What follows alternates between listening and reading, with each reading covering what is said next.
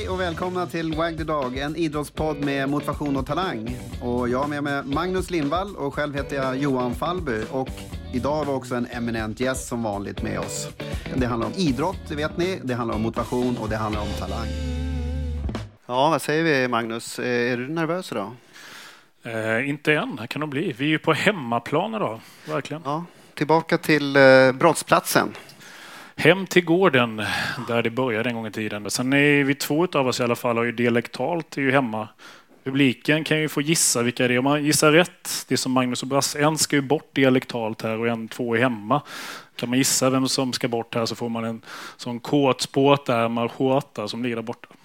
Får ni gissa sen publiken. Ja, och sen sitter ju Urban Jonsson här också, Högskolan i Halmstad. Det var här vi började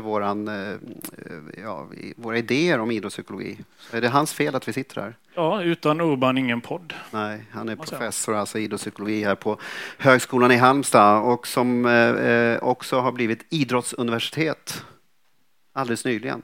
Ja. Senaste idrottsuniversitet i Sverige. Och det är därför vi sitter här idag också, för att hitta tillbaka till rötterna och faktiskt också diskutera lite ledarskap, fotboll. Mm. Ja. Ska vi presentera gästen eller? Det blir väldigt tråkigt med bara du och jag. Ja, det blir det faktiskt. Vi välkomnar Igor Krölj som är huvudtränare i HBK. Tack så mycket. Välkommen hit. Tack. Det är jättekul att ha dig här. Kan du presentera dig själv lite grann? Absolut. Igor Krölj, fotbollstränare, 30 år gammal i Halmstad bollklubb. Tidigare aktiv spelare och faktiskt stötte på Fallby när jag var med i pojklandslagen och vi första gången fick ögonen upp för idrottspsykologi. Men bor i Halmstad, nära till Rensvall, fru och barn hemma och tidigare både aktiv spelare men har sadlat om egentligen till fotbollstränare, hållit på med det 6 år nu. Mm. Ganska tidigt också. Det här kommer vi återkomma till under dagens avsnitt.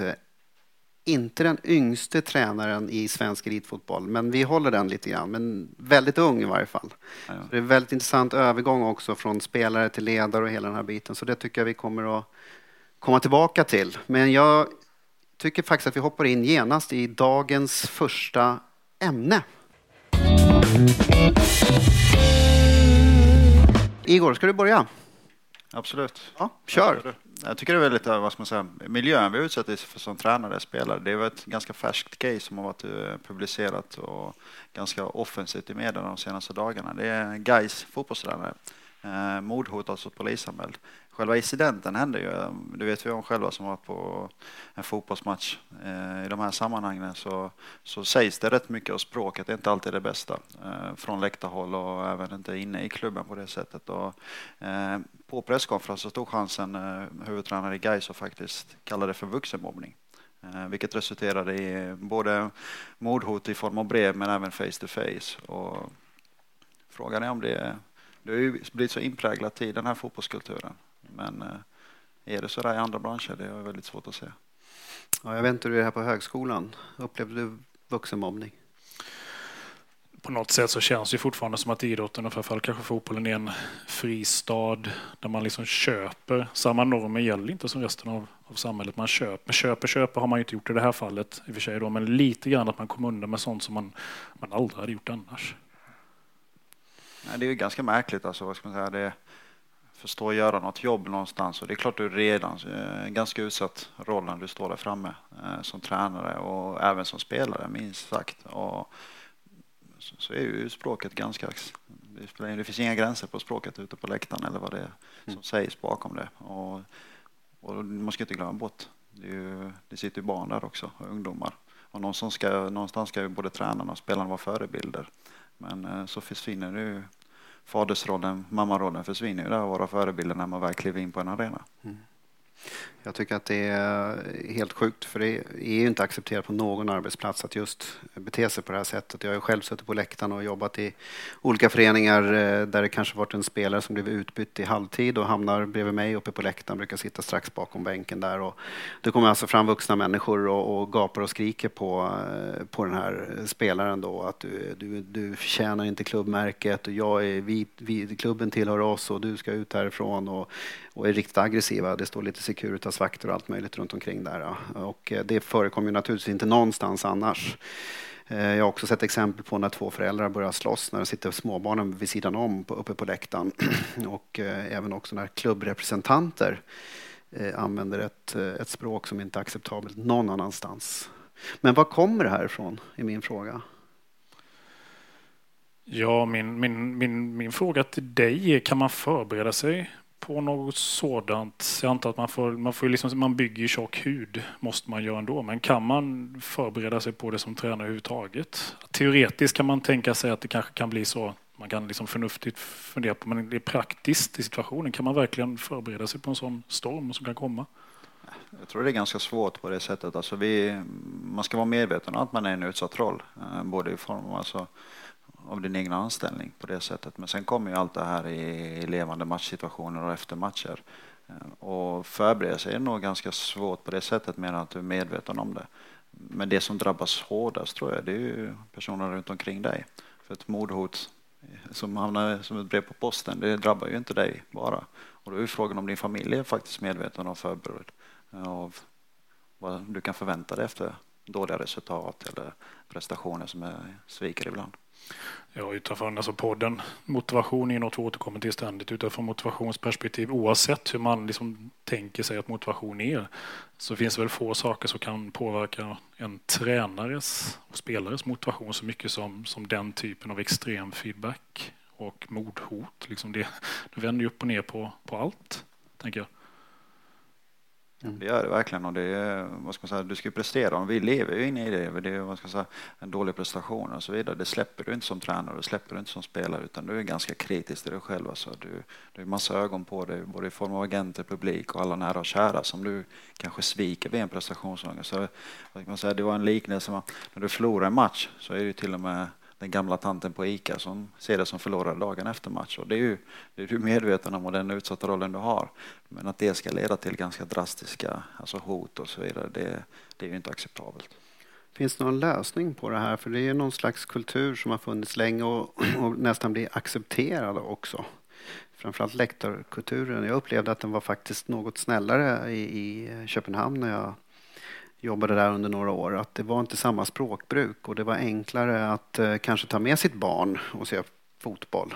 Sen är det ju så här, man ska ju älska sitt lag och vilja vinna och så vidare, men att det övergår till konstigheter utöver det är ju inte acceptabelt.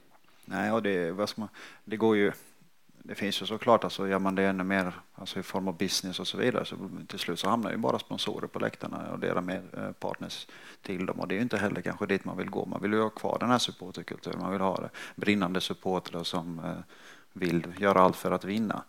Men med lite alkohol i blodet och lite annat så kommer det ut några andra ord. Ska komma ihåg, utifrån det som rent, ska man lägga psykologiska glasögon på det, så är det är inte att ursäkta, men det är tyvärr högst mänskligt att det blir så här. Vi kan liksom förstå att det handlar om identitet, som man pratar om idrottsforskning, att man lägger så tung identitet. Man blir liksom, man håller inte på HBK, man blir laget.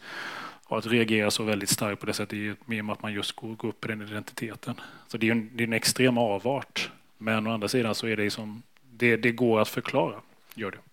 Tyvärr. Och då tänker jag samtidigt då, hur förstärker man och hur står man upp som idrott mot det här? Vad händer när klacken eller har stått och kastat bengaler och knallskott ner mot de som värmer upp eller skrikit massa saker, så går spelarna fram efter matchen och tackar dem. Sen kan man överväga då kollektiv bestraffning eller belöning och så vidare. Vad går gränserna och hur tydliga måste föreningarna vara i det här agerandet mot ovälkommet beteende då. Och där kan man nog fundera att idrottsrörelsen behöver vara lite starkare och tydligare, och vad de förstärker och inte förstärker, tänker jag i varje fall. Men också är det ju svårt, för det finns ju en del kriminella element i det där, vad jag förstår också, om man tittar på forskningen. Så det kanske är ett samhällsproblem också, och då hamnar vi ganska långt bort från Örjansvall eller någon annan arena runt om i landet. Så är det, och Örjansvall är väldigt skonad från detta. Det är ganska en trevlig arena att komma till, en publikvänlig. Sen är det klart att det finns jättebesvikna och frustrerade personer som sitter på läktarna, inte prestationen går hand i hand som de vill. Men jag tror det är värre, och tar du Göteborgsfolket då, som till och med en publik på 2-3 tusen pers när det är Gais spelar, så så går det lite till överdrift. Men det är ju kulturen som är inpräglad. I deras fall är ju en fin arena, gemytlig arena att komma till, och det kanske då formar ändå någon form av kultur på arenan. Det skulle vara intressant att se ett krafttag från svensk fotboll, svensk hockey, vad det nu är för någonting kring det här och just språkbruket så att man kan ta med sina barn. Jag tar inte med mig min dotter 13 år gammal på ett derby i Stockholm för att jag tycker inte att det är en miljö som är jättebra. Sen finns det naturligtvis fina delar och bra och allting det här runt omkring och stämningen är fin och den ska vi behålla och hitta den balansen. Men jag tror nog också att föreningarna måste samlas kring det här för att göra någonting gemensamt och förbättra kulturen så vi får ännu bättre stämning runt arenorna. Ja, fördöma det gör man väl nu, men jag har retat mig på i alla fall förra månaden. Jag tycker att det funnits en väldigt flathet hos tränare att man inte fördömer det starkt. Man kanske inte bejublar det heller givetvis, men man säger ingenting och spelar heller utan man låter det bara vara. För man är nog rädd om sitt eget skinn. Att vi behöver folk som avgudas där ute som går ut och säger att men ni är helt snett på det. Det är helt fel, vi är inte intresserade av det. Det tycker jag har blivit lite bättre de senaste åren, att man verkligen går ut stenhårt och bara markerar. Några gör det i alla fall. Vad bra. Goda rollmodeller avslutar vi med och så tycker jag vi går över på att se vad Magnus har med sig idag. Vad tänker du? Ja, vad jag har med mig, jag får ju se till att föra in lite kultur. Det gör ju inte du, så att det får jag se till att bjuda på i så fall. Thåström, inte det? Thåström, precis. Nej, jag tänkte så här, vad som är på min läshylla nu för tiden är bland annat Jordan Peterson, han ska vi inte prata om här för det tar aldrig slut, han är psykologen som är i media. Hans 12 livsregler, också försöka balansera upp det med den här boken, The 7 Deadly Sins of Psychology. Och den kan jag varmt rekommendera till alla psykologistuderande. Men på tal om dödssynder så kan man göra en koppling då till de här 7 dödssynderna som säkerligen alla i rummet känner till. Jag ska inte pressa er 2 på dem, men då tänkte jag liksom, vilka är de 7 dödssynderna i fotboll och som tränare? Vad har vi för kopplingar till det? Om vi ställer frågan till Ligor. Vi kan ju inte dem allihopa. Så det är bäst jag läser upp dem då. Vad associerar, Johan får också vara med i och för sig, men du kanske inte har så mycket kopplingar till dödssynder. Vad associerar du som tränare till varje dödssynd? Om vi börjar med högmod. Oj. Stolthet, högmod. Där tänker jag på AIK för några år sedan som drev. Nu har de gjort tvärtom i år och vunnit då. Men där tänker jag direkt på att vi mot alla, liksom, alla hatar oss och vi är bäst, lite så. De vann ju något år och sen året efter kom och jaga oss, tror jag deras slogan var. Och då kom de väl 9 eller någonting. Så det var många som jagade ifatt dem. Ja, då är ett tydligt exempel egentligen Mourinho också tränade Real Madrid. Där det var en jäkla hets mellan dem och Barcelona. Då var det också lite vi mot alla konstant. Så det är klart du kan ena din egna grupp. Men lyckas du inte få prestationer med det så har det skapat rätt många fiender. Det blir ofta kortsiktigt. Väldigt kortsiktigt. Nästa är mycket lättare, girighet. Ja, då, är hockey då eller? Ska vi prata om Nylander nu eller hur var det? När man blir för girig är det en synd som fotbollstränare. Något du måste passa dig för vardagen. Girighet. Ja, så du ska ju... När du bygger lag, alltså egentligen i den fasen jag är just nu, när du ska bygga en trupp så kan du bli ganska girig och hamna i när du ska analysera eller utvärda enkla säsonger så kan du bli ganska girig. Vi behöver förändra rätt mycket. Eller vi förändrar ta in de här spelare och så kan du i den balansen ska du tappa bort dig själv och faktiskt ta något som tyvärr då försämrar lagbygget eller truppbygget eller de grundstenar som du har haft under året på grund av att vi måste prestera och då ska jag ha de här 7 stjärnorna in i laget. Men det är ju inte lika med faktiskt resultat. Nej. Nästa är kanske, du får tänja lite på associationen här då, ni 2. Lust, otukt. Den du. En dödssyn som fotbollstränare. Tänk lust brett. Kanske inte kötslig lust direkt utan lite mer. Ja, den blir knepigare. Ja. Kan man vara för på? Ja, om man tänker lite bredare, det är klart det kan vara för balansen. Alltså fotboll, som fotbollstränare och såklart när man är i den åldern som jag är så är det ju svårt att hitta balansen mellan vad är faktiskt ditt jobb och vad är en hobby. Och lusten att jobba med fotboll tar ju aldrig slut, men den får ju inte äta upp det heller. Nej. Utbrändhet lite grann andra sidan myntet här kanske? Ja, lite psykisk ohälsa som ändå också varit ett aktuellt tema de senaste åren där det börjat komma fram. Avund. På tal om Mourinho. Ja, jag får Falby ta först. Avund. Ja, du. Det är problemet med att kika för mycket utanför egna gården. Andra hållet skulle vilja Jag tror vara man måste någonstans. hålla fokuset så nära som möjligt. Man kan inte börja titta på, det tycker jag är ganska enkelt, att tränare tittar på vad de inte har i truppen och börjar titta utanför. Den spelaren vill vi ha, han är duktig. Och så ska man då börja förändra massa saker. Och det är lite grann som du var inne på, Igor. Jag tycker också att det är inte de bästa spelarna som vinner till slut alltid. Det kan såklart vara så, men det är nog bästa laget och liksom att jobba med dem man har framför sig och inte behöva tänka vidare utan vara avundsjuk på andra spelare som man borde ha haft eller kunde ha haft. Det kommer lite girighet in, att man vill ha in dem också. Sådär. De överlappar ju lite grann. Ja. Då har vi liksom en folkhälsodödssyn nästa då, frosseri. Det är ett problem om man sitter på kanslier som fotbollstränare och bara vräker i sig selmer. Ja, Tänker lite bredare. det är väl den fasen jag är just nu. Man får inte den energin i och med att nu är det off-season. Så får du inte den energin när du är på träningsplanen faktiskt. Vilket du sitter i och grottar in dig i en årsplanering, du grottar in i ett truppbygge, stabbygge runt dig. Och då hamnar du med väldigt mycket administration egentligen och väldigt mycket framför ett skrivbord. Och det är lika kämpigt det med. Jag tänker frosseri kanske är samma sak. Det kan bli lätt och för mycket där med som fotbollstränare. Man konsumerar fotboll dygnet runt. Man käkar alltså mental McDonalds-mat hela tiden. Det är bara fotboll hela tiden. Att man bara frossar i det här istället för som du sa med balansen. Så är det. Jag var ganska aktiv själv och höll igång min egna träning fram tills jag blev huvudtränare. Sen kan jag nog räkna de passen på en hand om det inte varit något extra paddelpass utöver det. Och det är ju inte heller sunt i slutändan, men det är ju som tränare så blir det oftast du prioriterar alla andra men du prioriterar sällan dig själv, för du blir ju ändå bedömd på helheten och där ingår du själv, men det är lätt att glömma. Näst sista då, vrede.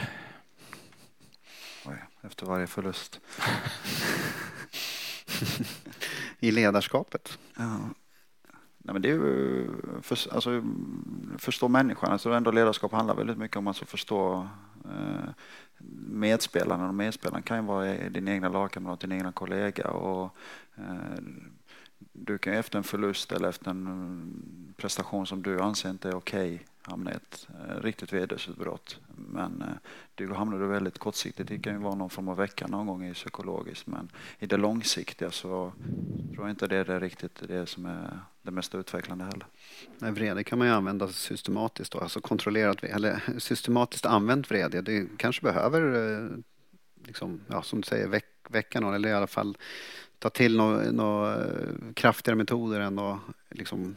För jag tycker också kulturen är lite grann i fotbollen framförallt att ja, men det är bra att smälla ner någon på mittfältet för att få igång laget. Jag är inte för det, men det är ofta som man resonerar och då kan man ju ta till den metoden också så länge det är kontrollerat och man vet vad man gör faktiskt.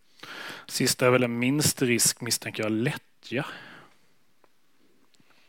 Det är kanske inte en dödssyn som går in på särskilt många tränare. Många är väl väldigt ambitiösa. Ja, samtidigt så behövs det en liten dos av lättjan med. Och det får du ju när säsongen är slut. Då hamnar du är inte inne i ekorrehjulet vecka in och vecka ut. Utan då får du någon form av lättja att just den kvällen eller just den dagen. Sen slutar inte arbetet för nästa dag. Du är helt inne på att börja planera nästa år. Men de få timmarna efter säsongens slut skulle vi kalla som en lättja. Jag tror det behövs faktiskt också. Just där det blir som våldsam fokus på allting hela tiden och det är så viktigt allting och att kunna koppla av är också en viktig del tror jag. Faktiskt. Ja. Jag tror vi faktiskt lever och kickar de här dödssynderna finns. Det är väl nästa bok. När du är klar med din tränargärning och gått hela vägen så kan du slå tillbaka och skriva din biografi de 7 dödssynderna. Jag tycker vi fick en fin beskrivning av din ledarfilosofi lite grann faktiskt också bakvägen genom de här kluriga frågorna. Så jag tycker vi stänger ämnet där och går vidare till ämne nummer 3.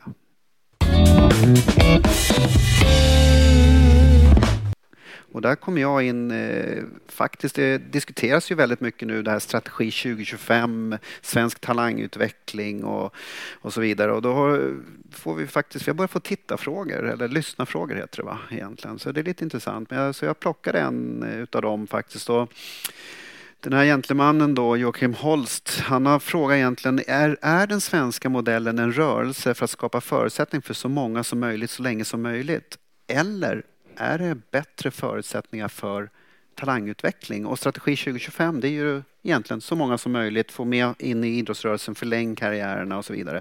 Men leder det här verkligen fram till en ökad chans att få fram flera elitidrottare, ställer han frågan. Och han påstår till och med så här, utan att veta så påstår han då att svenskar som når framgång individuellt har gått sina egna vägar enligt vad jag vet. De tränat extra, mer och annorlunda för att ta vara på sin talang, och så en massa exempel då, Gunde Svan, Sara Sjöström och Duplantis nu senast och så vidare.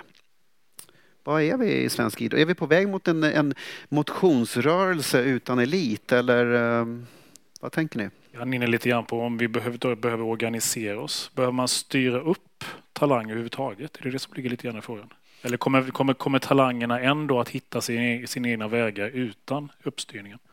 Jag tror inte det är riktigt egna vägar alltså på det sättet. För det är klart att de alla når framgång på sitt sätt, men det finns ju en väg till framgång, och det är faktiskt att du ska ta ansvar för din karriär på det sättet och ha kunskapen och kompetensen vad som krävs för att lyckas. Så där kan man bli vägledd.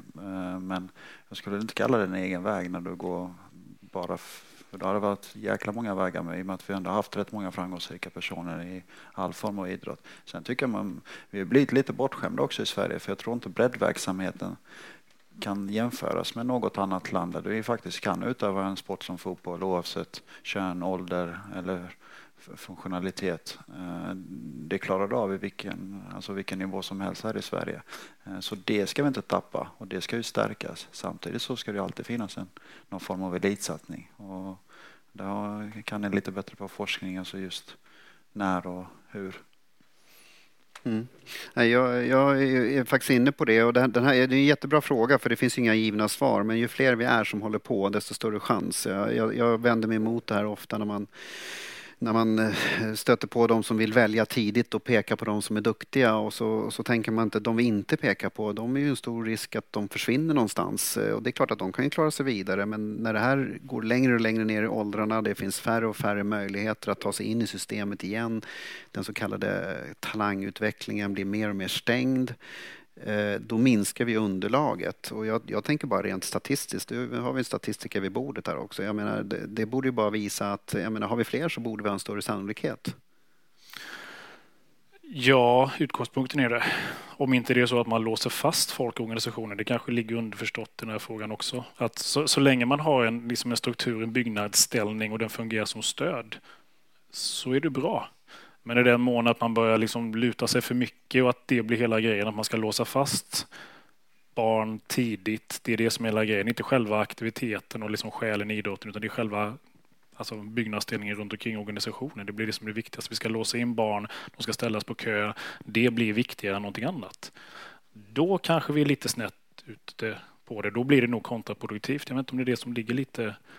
Ja, jag tycker det är en ganska klassisk fråga som man stöter på egentligen. Så att, och jag tycker lite som Igor, som du var inne på också, det finns inte en väg. Men jag tänker ju fler vägar vi stänger till, desto mindre möjligheter eller färre möjligheter finns det för fler att komma fram. För jag har ju haft förmånen att springa på i olika sammanhang väldigt duktiga idrottare i olika idrotter, och de har ju sin egen väg, och det är just det som är grejen. Då måste vi ha flera vägar öppna. Om vi stöper allting, men nu måste man komma in i en fotbollsakademi som det är så populärt nu, vad nu det är, men komma in i det tidigt, och är du inte där inne så får du inte tillgång till någonting, utan du är där inne, och sen så får vi se vilka som klarar sig. Medan det behöver inte vara den bästa vägen, det kan vara en bra väg för vissa, men för många andra är det ju någon annan väg in, via division 4 eller i småklubb och ett A-lag långt ner i seriesystemet, och komma in sent i det här talangutvecklingen och vad man nu kallar det för. Så att ju fler vägar vi stänger, desto svårare känner jag att det är att få fram de här, att låta de här som nämndes här, till exempel Sara Sjöström och Duplantis och så vidare, att de får hitta sin väg.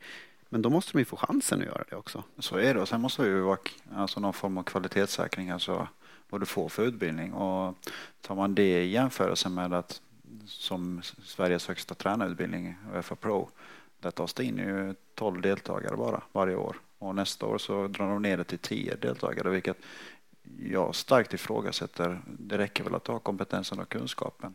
Om man jämför det med Spanien så är det ju nu runt 250-300 utexaminerade varje år med en högsta utbildning. Och varför ska man inte kunna ha en högsta utbildning ännu längre ner i åldrarna? Det behöver inte vara så länge du har kunskapen och kompetensen, så ska du väl kunna kvalitetssäkra tränare lägre ner eller till och med mindre föreningar. Vilket gör att du inte behöver vara i de största akademierna för att verkligen få den bästa utbildningen på det. Riskerar att man måste vara fotbollstränare innan man får utbilda sig till fotbollstränare. Ja. Och jag tror ju att behovet av högsta utbildningen av fotbollstränare finns överallt, precis som du säger. Och på olika åldrar och på olika nivåer och så vidare. Så där bör man nog fundera. Men det har varit en evig fråga. Jag jobbar ju på förbundet under några år. Och man är väl lite rädd, och som man diskuterar förut i varje fall, att den är inte tillräckligt exklusiv om det är för många som har utbildningen. Och det är för många dåliga som kommer in, liksom, som inte håller måttet, så ska jag säga, som kommer in och har utbildningen. Men där tänker jag att det blir en liten selektion också bland tränarna. Jag menar, är du duktig så kommer du få jobb. Är du inte så duktig så får du något jobb, och sen så hamnar du på den nivån där du bör vara om du inte utvecklar det. Men så är det, för du hamnar i yrket. Det blir ganska exklusivt. Att så få en anställning i fotbollen på elitnivå är ganska exklusivt. Men utbildningen tycker jag inte behöver vara lika exklusiv. Jag håller helt med det. Vi har kanske större behov längre ner än vad vi har högre upp. Där det är kanske andra krafter som är mer påverkbara.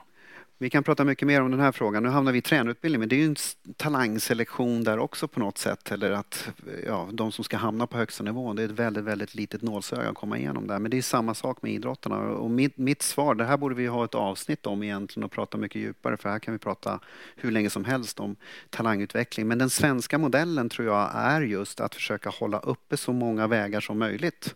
Så länge som möjligt. Istället för att stänga in det som man har i vissa kulturer eller vissa länder när man jobbar med och kanske har annat befolkningsunderlag eller annan kultur eller ett annat sätt att se på det här. Ja, men för mig är det just de här exemplen. Han svarar egentligen på frågan själv, tänker jag. De här exemplen är fantastiska och de har hittat sina vägar och vi ska låta så många som möjligt göra det även i fortsättningen. Glöm inte att följa oss på #WagTheDogPod.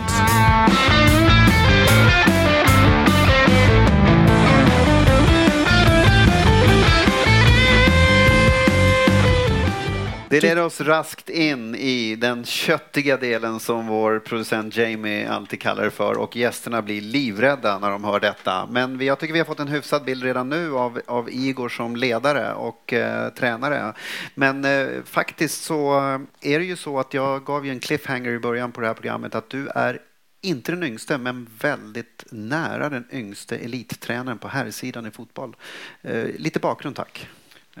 Ja, jag fick mitt, vad ska man säga, gick 2013 så blev jag som tränare och då var jag 24 år gammal.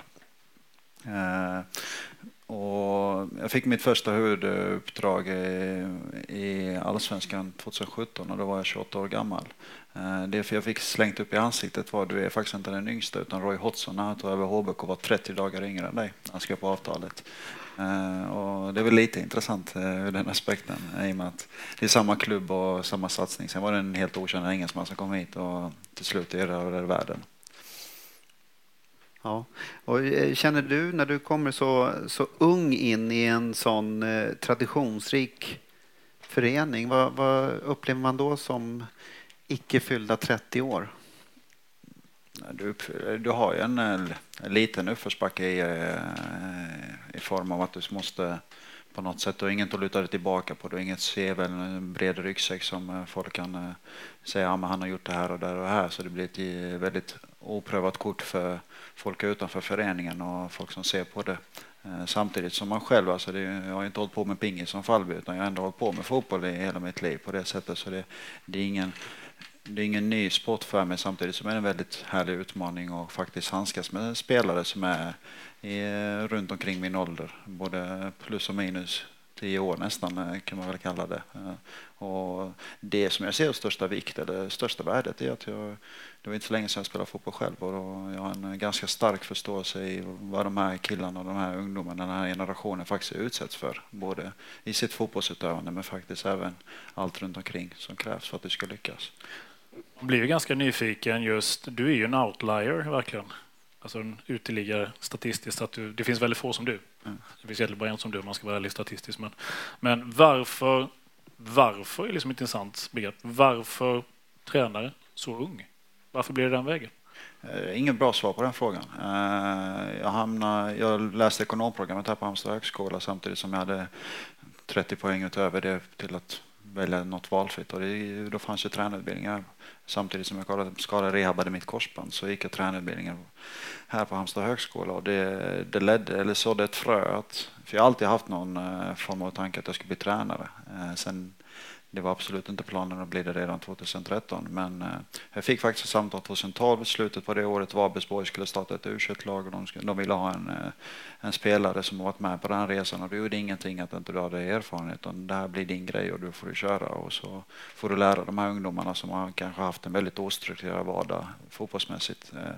Och då fick jag chansen, hamnade på 2 möten och lite halvt impulsivt så tackade jag på det 3:e mötet och så står jag här idag. Så varför det blev just tränare och inte spelare, det mer väsentliga eller det väsentliga i det hela är att jag fortfarande håller på med fotboll.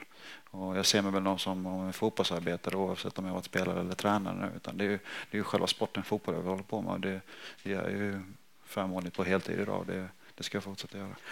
Du var igenom landslagsbiten som du sa tidigare. Hur högt nådde du sen som spelare? Vad var din toppnivå? Toppnivå spelmässigt där jag spelade var ju egentligen Superettan och regionalliga i Tyskland. Jag var med på den tiden eftersom jag var väl en utpekad talang på det sättet. Så jag var ganska tidigt uppe i HBKs A-lag men fick aldrig ett kontrakt samtidigt som Halmstad Bollklubb var väldigt framgångsrik på den tiden också. Men som spelare så var piken Superettan är väl och regionalliga då det högsta. Jag fastnar vid några saker i bara redan här vid inledningen. Men du står med spelare som är äldre än vad du är. Hur tänker man kring det och hur hanterar du den situationen? För mig är det inget konstigt egentligen. Alltså om du är 35 bast eller om du är 25 år gammal så du utsätts ju i en form av samma situation när du står där ute på planen. Sen är du så länge du har ändå vad ska man säga, förväntningarna är vi ganska överens, alltså jag och motparten av vad vi förväntar oss och inte det skiljer sig mellan oss så är det sällan du upplever en konflikt i det. Sen är det ju rak och tydlighet. Det är oftast alltså det människor faktiskt greppar och jag kunde varit 60 bast och haft väldigt problem med 25-åringar. Så åldern lägger jag inte stor vikt vid för då får jag det lika i ansiktet tillbaka mot mig. Men en 35-åring kräver lika mycket tydlighet och rakhet som en 18-åring och kanske till och med en 18-åring ännu mer. Alltså av den här nya generationen som kommer upp på lite kaxighet och man vet lite mer än vad man kanske faktiskt vet. Det finns en lokal skald här, jag ska se om någon som kan och som har sagt någonting väldigt, väldigt bra. Det är ingen anklagelse mot dig, jag ska komma till poängen här snart.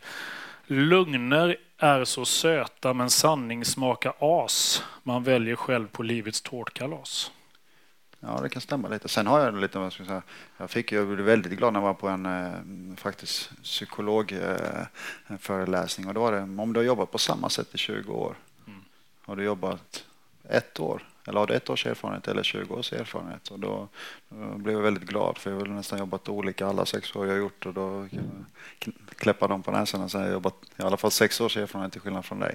Och det är väl en liten aspekt man ska ta med sig alltså, för det är ju lätt att vara. Jag är ganska förändlig samtidigt som man hela tiden stöter på ett problem så lägger man nog ännu mer vikt vid att hitta lösningen på det och olika typer av lösning och inte ha den här erfarenheten någonting som kan göra att man är lite trångsynt ibland och går på den gamla linjen man alltid kör för det vet man att det funkar. Det är jättelätt, det vet jag också en sån här tradition inom idrotten. Den där killen, han har varit tränare i så många år och han tar vi. Och så gör man inte någon research bakom egentligen, som du säger. Han jobbar med samma metod i 20 år så är det bara 1 års erfarenhet. Men jag tänker så här då, det där med erfarenhet, hur skaffar du dig nya erfarenheter? För det är ju inte heller, tvärt emot lite som du var inne på, det är det jag vill ha reda på mer om. 6 år och helt olika metoder blir inte bra heller. Nej, såklart, det är inte helt olika metoder, men jag menar, man är nog öppensinnad för Alltså hela tiden en utveckling, och kan jag göra det här saker bättre eller kan jag stärka det jag redan gör? Det är det ju. Sen är, vad ska man säga, fotbollen ser ju helt annorlunda ut gentemot vad den gjorde för 20-30 år sedan, och det är väl likadant när jag sitter i samtal med mina spelare. Du kan faktiskt skaffa dig erfarenhet visuellt och mentalt utifrån att titta på din egna match 10 gånger. Så du kanske hade för att bara titta på eller uppleva live som det var förr i tiden historiskt. Så du kan ju skaffa dig väldigt mycket erfarenhet med alla former av verktyg vi har. Kan du ge några exempel där som hur du vidgar dina erfarenheter då, tänker jag? Jag använder bollar väldigt mycket med tränare som har varit med, tränare som är färska i det också som jag. Bollar väldigt mycket med mina kollegor. Vi jobbar ganska tajt med mina tränarkollegor runt omkring mig för att hela tiden ha egentligen feedbacken kring mig, både mig själv och egentligen vad är det man verkligen utför och vill nå till slut. Och sen givetvis kopplat det till utbildningar och kunskap du kan snå åt det både från tränarutbildningen men även genom studiebesök och så vidare. Jag tänkte bara koppla tillbaka till citatet till det jag sa innan, och de nya dödssynderna. Stefan Einhorn skrev en bok om det och gjorde lite undersökningar. Då kom fram till att falskhet otippat är något som svenska folket och liksom som lyfts fram som den värsta dödssynden som folk tycker värst illa om. Alltså hur viktigt är det för dig att vara dig själv? Och vad fan innebär det, ursäkta uttrycket, att vara sig själv? Liksom det klyscha. Ja, alla säger det är viktigt, man måste vara sig själv, och kan inte vara någon annan. Men liksom, hur viktigt är det just i din roll? Nej, men du har ju några principer eller grunder du står för, och var dig själv, du ska vara dig själv utifrån din roll, för att förtydliga lite mer då, för jag är inte mig själv när jag står på träningen som när jag ligger hemma i soffan. Nej. Det är 2 olika egor, men vara dig själv utifrån din roll är nog väldigt viktigt, för där blir du ganska, jag brukar väl säga att en tränare har en chans eller ett misstag, och den kan ju sitta kvar i bakhuvudet på en spelare, den kan alltid använda emot dig. Spelaren kan göra dagliga misstag utan att tränaren använder det konstant emot honom. Och den parametern måste man nog ändå ha med sig, för det blir ganska, och framförallt tror jag den här nya generationen, alltså en 16-åring kan till och med slänga upp det i ansiktet på det och säga, men hallå, det här sa du faktiskt inte, du lever inte som du lär eller som du har försökt förtydliga för oss att det är det här som är viktiga, utan nu helt plötsligt har du gått tillbaka på något helt annat. Så den rakheten och falskheten ska man undvika, men rakheten är nog väldigt väsentlig. Det ligger väl också i linje där att är man rak och ärlig så bjuder man på sig själv att man är liksom ingen robot, utan jag försöker hålla en linje, jag försöker vara tydlig, men jag är inte mer människa ibland och går lite vilse ibland och säger något som man inte lyckas hålla. Och har man liksom en öppenhet mot spelarna så får man väl lite extra. Den är ju väldigt viktig, alltså i slutändan är det ju laget som är det viktigaste. Det är ju inte varken Igor eller en individuell spelare som vinner en match, alltså det är det som är det fina med lagsport.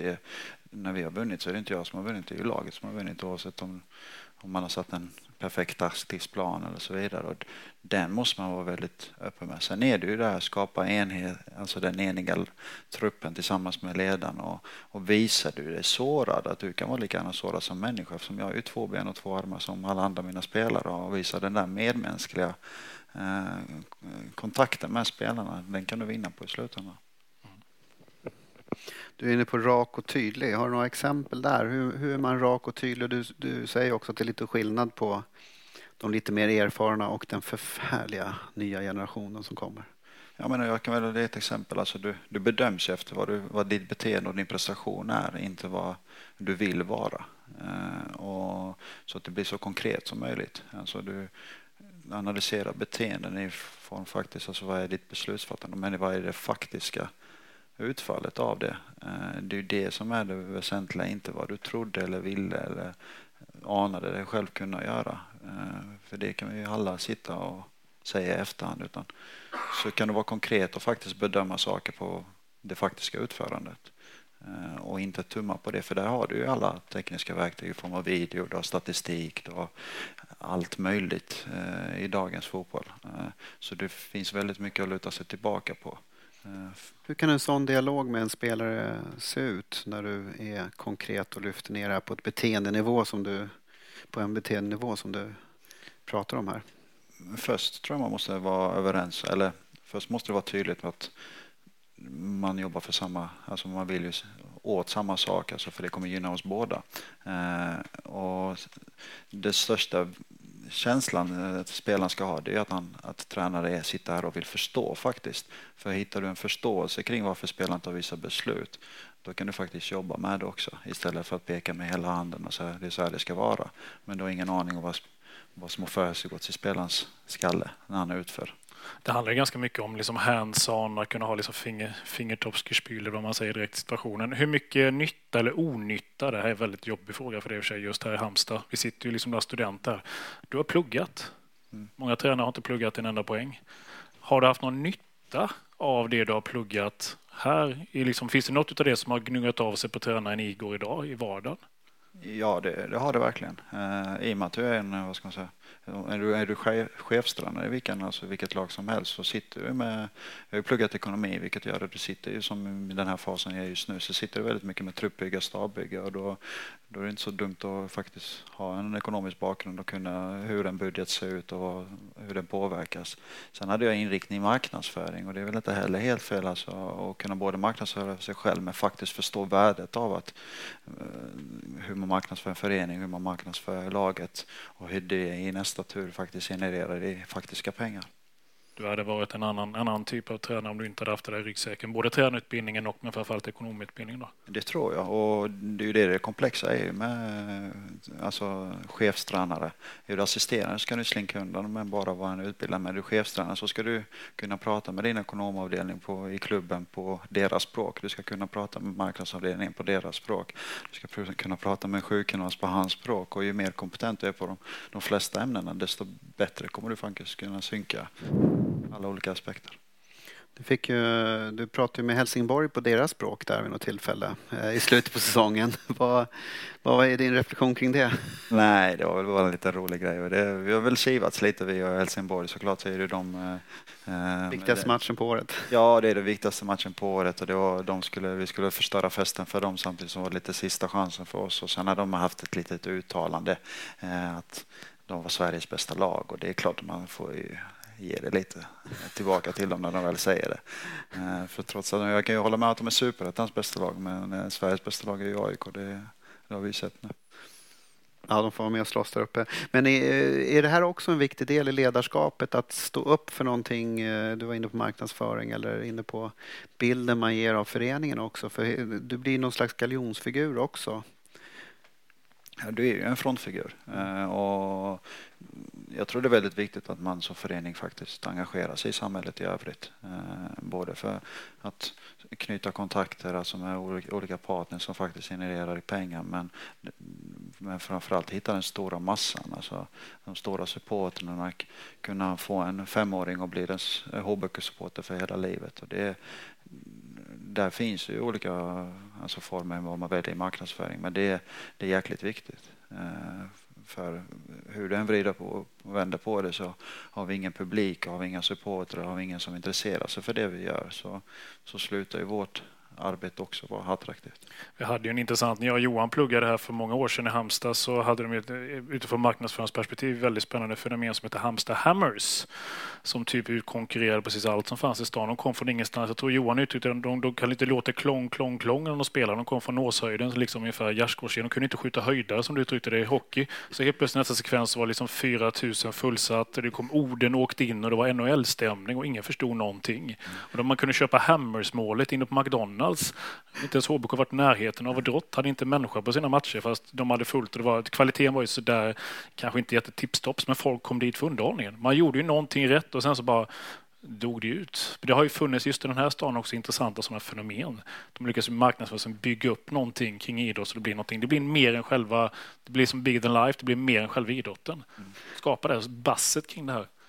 Ja, det gör det ju framgång till slut också. För det skapar resurser, det skapar ju att du kan anställa fler tränare, du ska ha bättre spelare. Det ska man säga det, för att de lärde sig att skjuta höjda till slut. Alltså det blir ju kvalitet i hockeyn också. Självklart.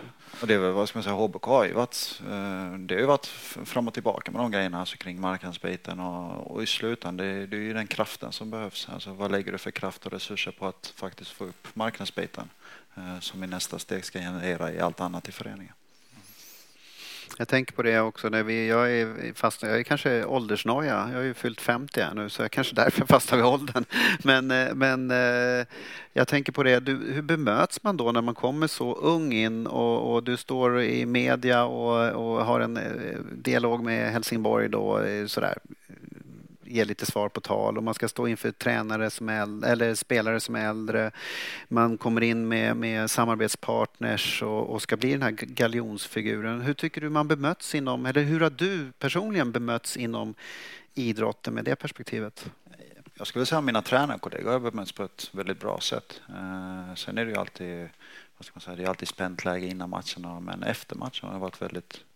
Det är ju något som är så fint med svensk fotboll, det är faktiskt att man samarbetar väldigt mycket lagen emellan och klubbarna emellan. Så på det sättet har det bemötts väldigt väl. Spelarna får du nog övervinna från en start. Jag vet mitt första tränaruppdrag då, även fast vi hade träningar 5:00 så åkte jag till jobbet 07:30 för jag visste att 8:00 så åker de från bygden in till stan och ska jobba. Men de ska se att på den vägen ska de se att min bil är redan på plats. För att okej, han kanske inte är så gammal, men han är fan de villig att utföra arbetet som krävs. Och då kan du övervinna spelarnas förtroende lite grann. Men jag tror i det stora hela så är det ganska gynnsam. Sen är det klart att för folk ålder, jag vet inte hur många gånger man har pratat om just min ålder och det, jag vet än idag exakt hur gammal jag är, jag kommer alltid veta det. Men i slutändan så vi är människor allihopa, så vi är 2 ben, 2 armar, en skalle på samtliga. Åldern har inte så stor vikt i slutändan, det är ju faktiskt vad du gör.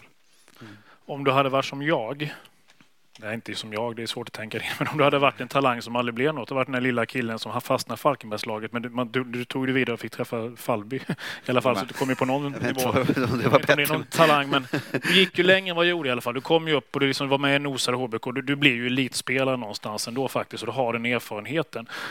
Hur hade du varit som tränare, tror du, om du inte hade haft den erfarenheten? Du hade stannat vid division som jag gjorde 4-5, älskat fotboll, spelat, kunnat mycket fotboll på samma sätt som du, men du hade inte varit med på den nivån som du själv varit. Vad kan man bli tränare på den nivån som du är lika bra utan att ha den liksom hands-on-erfarenheten själv som du hade på elitnivå?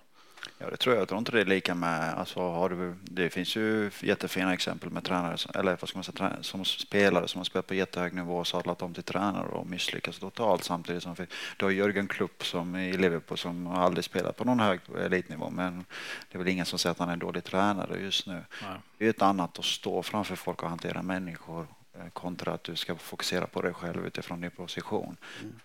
Så jag tror det finns ingen, det är väl lite som talangsituationen, alltså du får gå någon form av en väg som kan vara din egen, men du behöver hjälp på den vägen. Jag tror nog kanske man har översålt just den egna erfarenheten kanske i svensk fotboll också. Man litar sig för mycket på gamla spelare. Jag tror att det är som är det viktigaste. Det kan man ju säga vad man vill om, men det är ju uppenbart liksom att har man varit bra en gång så översätter vi det att då bör man också klara av det här. Men man glömmer att det här är något helt annorlunda mot det där. Du kan ju vara totalt ignorant, inte kunna någonting och vara jävligt bra i fotboll. Bevisligen finns det många sådana exempel och har inte någon känsla. Och många som inte ens kan sparka en boll, som kan allt om klubben och som dessutom blir fantastiska ledare för att de har det som du pratar mycket om, det här med liksom att bygga gruppen och psykologin och känslan till det. Sen har man andra som kan fylla i luckorna. Men så är det, och jag tror även övergången alltså från att spela där du får allting servat. Alltså du får ju verkligen allt servat, alla är runt omkring dig för att du ska lyckas. Och så då övergången till att bli tränare där du ska serva allt och alla. Det är man inte riktigt beredd på, tror jag heller, alltid som spelare. Eller man är nog inte medveten om vad som krävs att vara tränare alltid, utan det är gött att vara tränare, för nu är det jag som säger till dem och det är jag som slipper springa, utan det är jag som bara pekar med handen. Men det är så mycket mer än så. Kan du göra ett exempel? Hur ser en arbetsdag ut för dig om man börjar där? Jag är väl oftast på plats mellan 7 och 7:30, så det är ganska tidig morgon, och det brukar vara ett tränarmöte, gemensamt tränarmöte direkt när vi samlas där vid 7:30. Sen går man igenom egentligen dagen. Träningsplaneringen är oftast redan skedd dagen innan, men man ser om det har stått upp någonting, som någon har blivit sjuk eller vad som har hänt under nattens gång. Sen har vi gemensam frukost 9, sen har vi en träning senare med en träningsingång strax innan det. Sen är det en lunch och sen är det återigen planering och scouting, och sen är det ibland ett eftermiddagspass, om inte det är det så är det en analysdel vi jobbar med. Så det kan vara samma tid på dygnet när man startar, det är nog ganska rutinmässigt, men hur eftermiddagen ser ut kan ju vara allt från att du går hem 3 till att du går hem 8 på kvällen eller 9 på kvällen. Så det är väldigt svårt att planera det övriga livet när du tränar, och sen har du ju under en säsong har du ju aldrig 2 sammanhängande dagar ledighet. Så det är verkligen full livsjobb och inte bara tid. Hur sätter du upp de ramarna? Det är ju samma som de som älskar sitt jobb. Alltså när man jobbar som forskare, du också Johan, när du jobbar, vi har ju inga gränser i vårt jobb. Det tar liksom aldrig slut. Det är inte ett jobb, det är ju en livsstil. Har du någon som klarar av det? Att sätta in, nu är klockan 8 på kvällen. Jag skulle lätt kunna jobba till 4 i natt, för det finns så mycket ogjort. Men jag väljer att säga att nu jobb är jobb idag, nu räcker det, nu gör jag någonting annat. Nu kollar jag på en Disney-film eller läser eller går och lägger mig. Nej, jag skulle inte säga att jag har några direkta gränser, alltså så som bara poppar upp i skallen på när man känner att det är dags att gå hem. Men det styrs ju av vad du i slutändan, du har ju så få timmar eller så få tid med spelarna, och när du känner det att okej, nu har jag faktiskt samlat den kraften och samlat de verktygen jag behöver för att visa dem, och när du känner dig hyfsat nöjd där, så kan du gå hem. Så det blir ju lite, samtidigt som man har en väldigt långsiktig planering, så är det lite dag till dag. För det uppstår ju saker i och med att jobba med människor konstant. Om du skulle få lista, liksom, jag var med och skrev en bok för några år sedan tillsammans med Urban, bland annat om gruppdynamik inom idrott. Vi liksom tittar mycket på det här med hur kan man bygga en grupp och sådär. Vad skulle du välja ut om du skulle välja ut den största utmaningen för dig rent gruppdynamiskt att liksom jobba som tränare? Vad är det svåraste som du gärna skulle se? Skulle jag kunna få hjälp med det? Skulle jag kunna slänga pengar på det problemet och lösa det? Eller få en konsulthjälp utifrån och lösa det? Så skulle jag gärna göra det. Vad är det svåraste att bygga en grupp? Det svåraste att bygga en grupp tror jag är i fotboll. Det är klart att man ger gemensamma nämnare i fotbollen, men sen så kan ju livet i övrigt se helt skilda ut. Vi kan spela från Afrika, vi kan spela från Amerika, vi kan spela från någon annan del av Europa, och så ska det helt plötsligt synka dem med det kulturella i Sverige. Och det tror jag är en liten utmaning man ställs inför. Den enda gemensamma nämnaren, det är ju faktiskt det fotbollsutövandet. Allt annat akademiska skilja sig, någon har pluggat, någon har inte pluggat, någon är på en annan nivå i rent skallen och vad man är mottaglig för information och så vidare kontra en annan. Så det är samspelet konstant mellan människor, och får de faktiskt att bli synkade i det övriga livet också med samma rutiner. Att jobba med just det med olikhet och likhet, att ändå liksom använda olikheterna som styrka för att sedan kunna bygga ihop att vi drar åt samma håll. Ja. Det finns ju mycket bitar i det här, och du har ju dels en egen karriär att bygga på, dels det akademiska som du bygger på. Vad tänker du är nästa steg för dig? Du förkovrar dig hela tiden, och vad är viktigt som tränare för att hänga med och förkovra sig och ta nästa steg? Jag tror balansen nu när de här tekniken har verkligen kommit in i fotbollen så mycket som den har gjort, så är det ju nog balansen mellan hur mycket förlitar du på statistiken och hur mycket förlitar du på alla de här tekniska verktygen kontra vad du faktiskt själv med ditt fotbollsöga ser och kan ta beslut över. För det är ju väldigt enkelt med alla. Nu kan man sitta i 10 timmar och faktiskt få massa siffror och statistik på hur faktiskt gårdagens match var. Och kontra det till att vad tyckte du själv om matchen? Den balansen tror jag kommer bli ännu en utmaning verkligen för fotbollstränare i framtiden, när det fler och fler tekniska verktyg ska in i fotbollen. Och där bör vi pratar om myter, Johan, vi har lögn, förbannad lögn och statistik som vi känner till, att det är väldigt, väldigt lätt. Vi människor har jättesvårt att liksom korrekt tolka information på den nivån.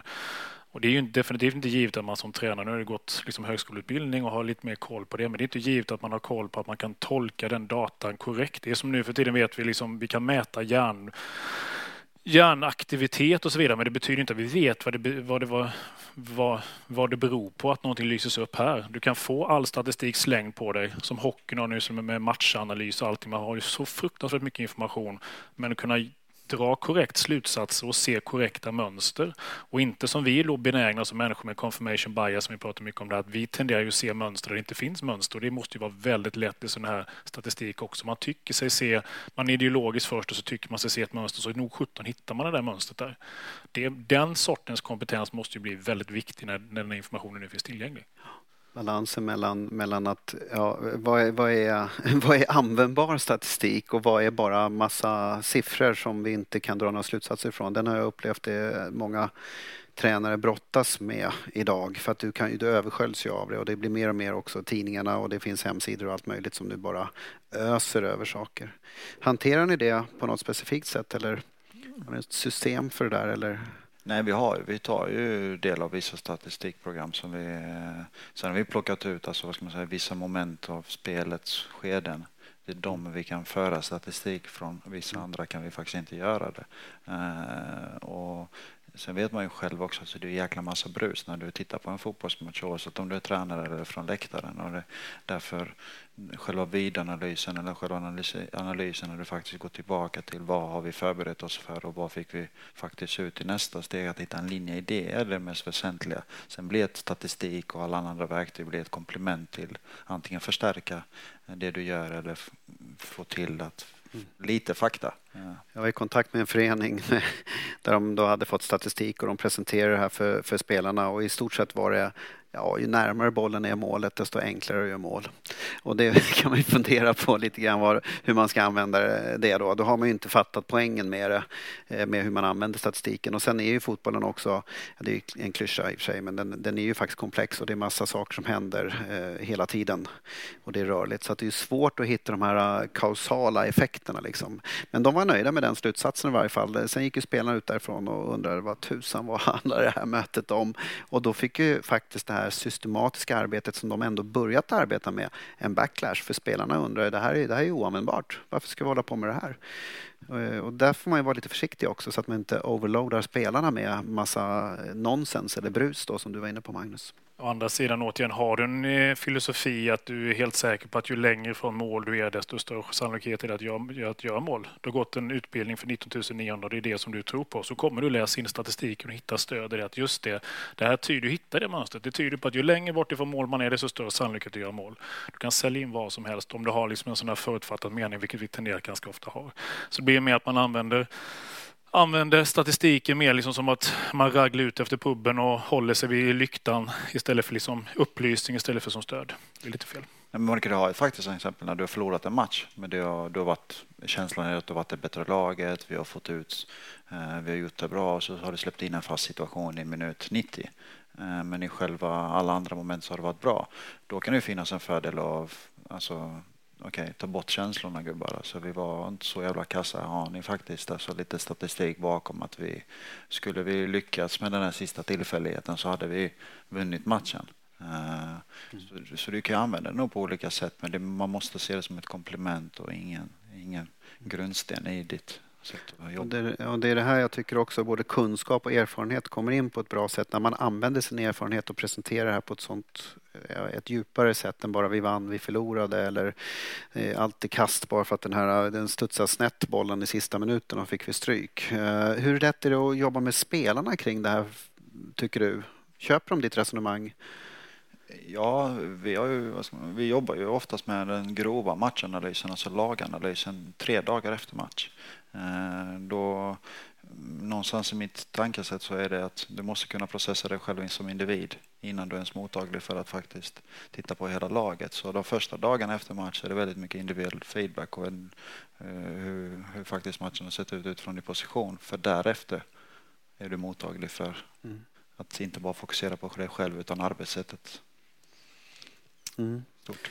Jag tycker det är superintressant den här karriären du har gjort och de stegen du har tagit. Alltså från ungdomslandslagen, de här tidiga selektionssystemen som de är i. Du har spelat på en hög nivå och sen tar du steget över väldigt tidigt som tränare och vågar sticka ut huvudet igen på djupvatten eller vad man säger. Jag vet inte om det där var ett saying om det överhuvudtaget men du förstår vad jag menar. Nu när du tittar där du är idag, det är klart du vill ju ta steg vidare och så vidare, ta upp HBK till allsvenskan nästa år misstänker jag är väl ett sånt där resultatmål som ni jobbar med. Men vad har du tagit med er för någonting som du kan skicka till andra som vill bli tränare och på väg i den här karriären som du är i idag? Det är ju att tro på det man själv vill göra men framförallt lägga ner arbetet kring det. Och sen som sagt, hur många människor är vi på den här jorden? Det är rätt många miljarder. Och du är bara en del i en massa, vilket gör att tro mig, världen kommer varken gå under eller överleva på grund av just dig. Så gör det du vill själv och kör på det fullt ut och försök ta hand så mycket du kan. I slutändan visar det om du kommer lyckas eller inte med det du vill. Men att försöka och vilja någonting, det kan ingen ta ifrån dig. Jag skulle vilja lägga till, jag tycker det är intressant när du pratar om kunskap och erfarenhet och sådana saker. Där jag tycker det finns om vi ska lite myter och så inom idrotten som vi pratar om här, att det är ju ofta så, man tittar på antal år. Och det tycker jag du sa väldigt väl. Det är inte antal år utan det är vad du gör med de här åren som är avgörande. Och där tror jag många rekryteringspersoner i alltså beslutsfattande position i föreningar runt om i landet, både på ungdomsnivå men också på elitnivå, borde fundera ett steg längre. Det är väl ett medskick härifrån, tänker jag. Det är väl en parallell till den gamla hederliga myten som inte har hunnit slakta än, som inte har hunnit behandla det här med 10 000 timmar. Det handlar inte om antal år som du är. Det handlar inte om antal timmar man tränar. Det handlar om kvaliteten i åren när du gick upp som tränare och kvaliteten i timmarna man lägger. Det finns väl en ganska tydlig parallell däremellan. Tack så mycket Igor. Det är 15 år sedan vi såg, så jag har faktiskt följt det lite vid sidan om. Jag kommer faktiskt ihåg dig i första lägret, för du var jäkligt nyfiken. Och du kom fram efteråt och ställde frågor och så vidare, medan de flesta satt med kepsen bakvänt och höll på att fundera på när börjar vi sparka på bollen. Ja. Jag kommer ihåg frågan faktiskt till och med, Fabrik. Är det så? Ja, så att det var kul att se dig igen, och kör hårt, fortsätt här. Jag har ju ett litet hjärta i HBK också. Jag har varit här i 2 omgångar och jobbat under åren, och jag tror att det finns en stor potential att komma tillbaka inom snar framtid till societeten. Kan vi få ett löfte vad vi förbjuder in det om 14-15 år till då? Då har du precis, då är det 2 år har du varit i Lazio.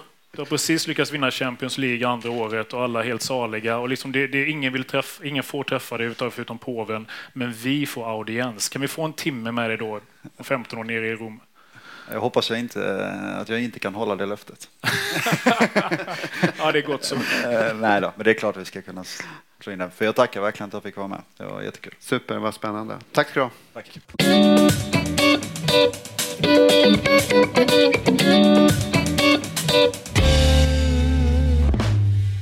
Applåder!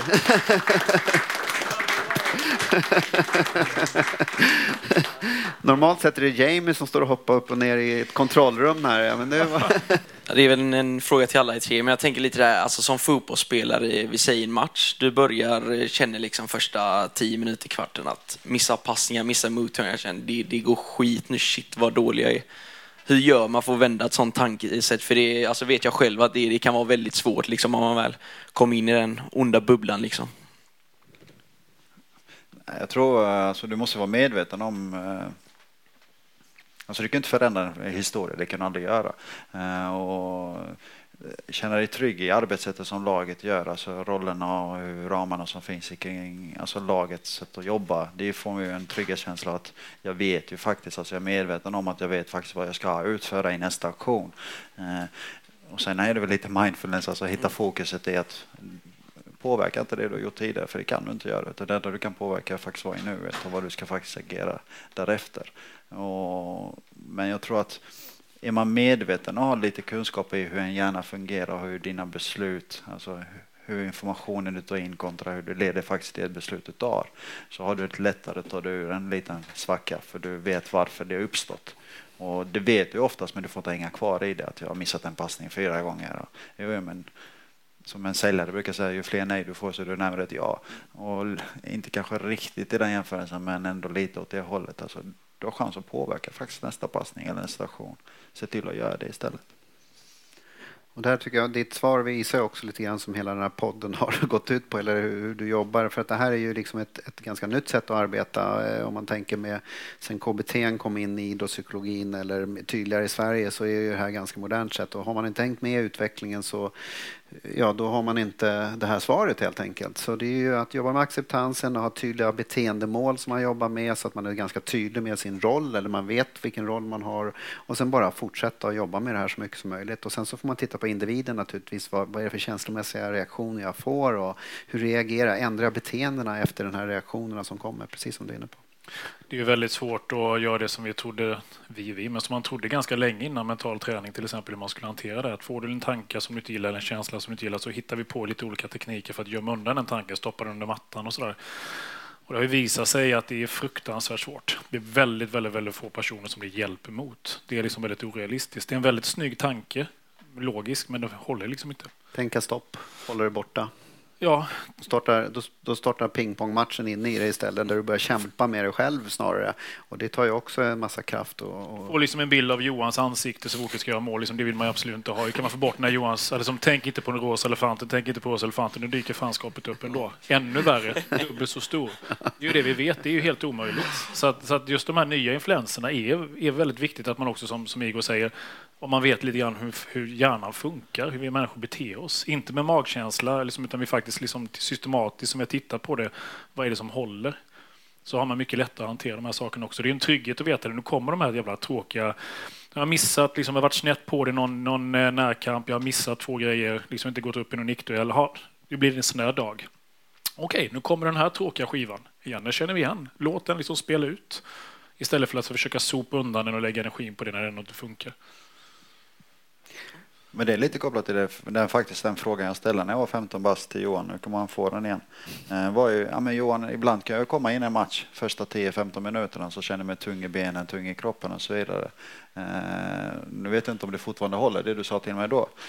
Men jag hoppas jag minns rätt. Och så Johan, men kör en kort idioten innan du går in i omklädningsrummet innan du ska ut, för då får du upp en fordrinare.